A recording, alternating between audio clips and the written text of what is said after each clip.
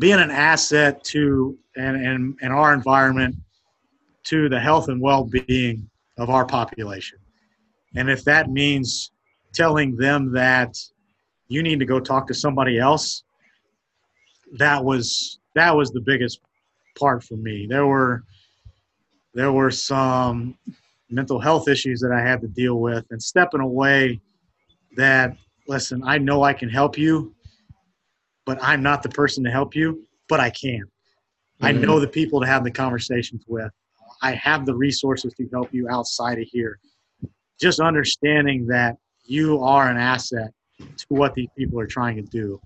And most of them appreciate it. I think that gets kind of brushed under the rug a little bit under the athletics model, and everybody gets in a hurry, like, how quick can we get back on the field? How quick can I get back from this? I'm missing this and stuff like that. But I think for the most part, they understand that we're here to help. And I think deep down, when I wanted to move into athletic training, that was probably the biggest thing. I like helping people, and that's the bottom line. That's what we do, helping people and communicating with them on how to help them.